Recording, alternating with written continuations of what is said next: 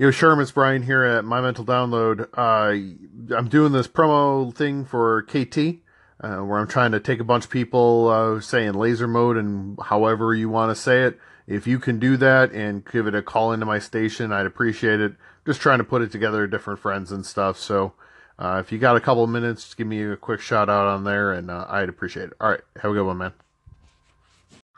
Everybody, I hope you saw that from Brian at My Mental Download. Looking for call-ins to his station, My Mental Download, and giving your best version of laser mode. So it's kind of meant to be said in a robotic voice or computer voice. So for me, it sounds like this: laser mode, and then again, do that call into My Mental Download. Let's give them as many as possible. Sherm's out.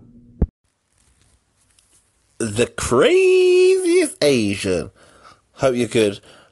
I just wanted to add to the Instagram post, which I found hilarious, by the way, about the sizzle and the steak. And it's another idea, yet another idea that I picked up from Gary V, aka the Vaininator. Yes, if I like the sizzle, I'm likely to buy the steak, but if it's not a good quality steak, and I don't feel that it matches up to the amount of sizzle, then I'm unlikely to go back to that same place, which I think is important to bear in mind.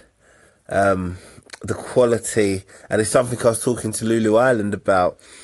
The quality is key. So just wanted to add that, and hope to speak to you soon. Louis Vizzle, outer. Louis Vizzle. Sure, Crazy Asian here. Thank you for that call-in, and very good observation and very on-point question. So he's commenting on my if you didn't listen to his call-in, I had the phrase the other day when I said, somebody asked me, so what do you do, Sherm? Like, what do you sell? And I said, if you like the sizzle, you'll buy the steak. And so I loved it so much, I just said, no, so seriously, this is what I do. And so, and I can't really say it here on social media just because I told my company from a compliance standpoint that I wouldn't say what I do. But you can find me on LinkedIn, the same guy, Sherman On. I try to keep it all the same name for you to make it very simple. And so, in this scenario, in this call on to my boy Louis Vassell, I will say that it's extremely important that what we say matches what we do.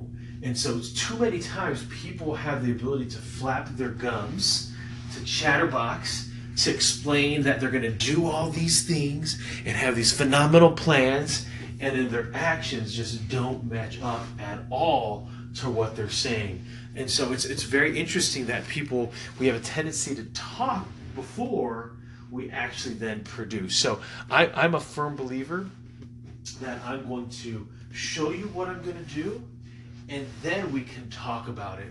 And so I know each of us have different aspirations, and those aspirations are great. Sometimes they're a little bit scary, and they can push us.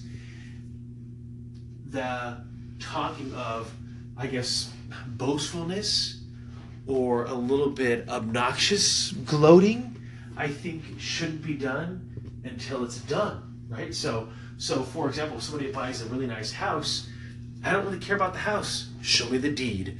Don't show me the car. Show me the title. And I think so many times people get caught up in this show me the world, show me what you've done, and they actually haven't done it. They're just leasing the life that they eventually want. Not that there's anything wrong with that. I think that's where you start. But show me once you've gotten there, and it's okay. So definitely, actions speak louder than words, or have your walk represent your talk. Sherm's out.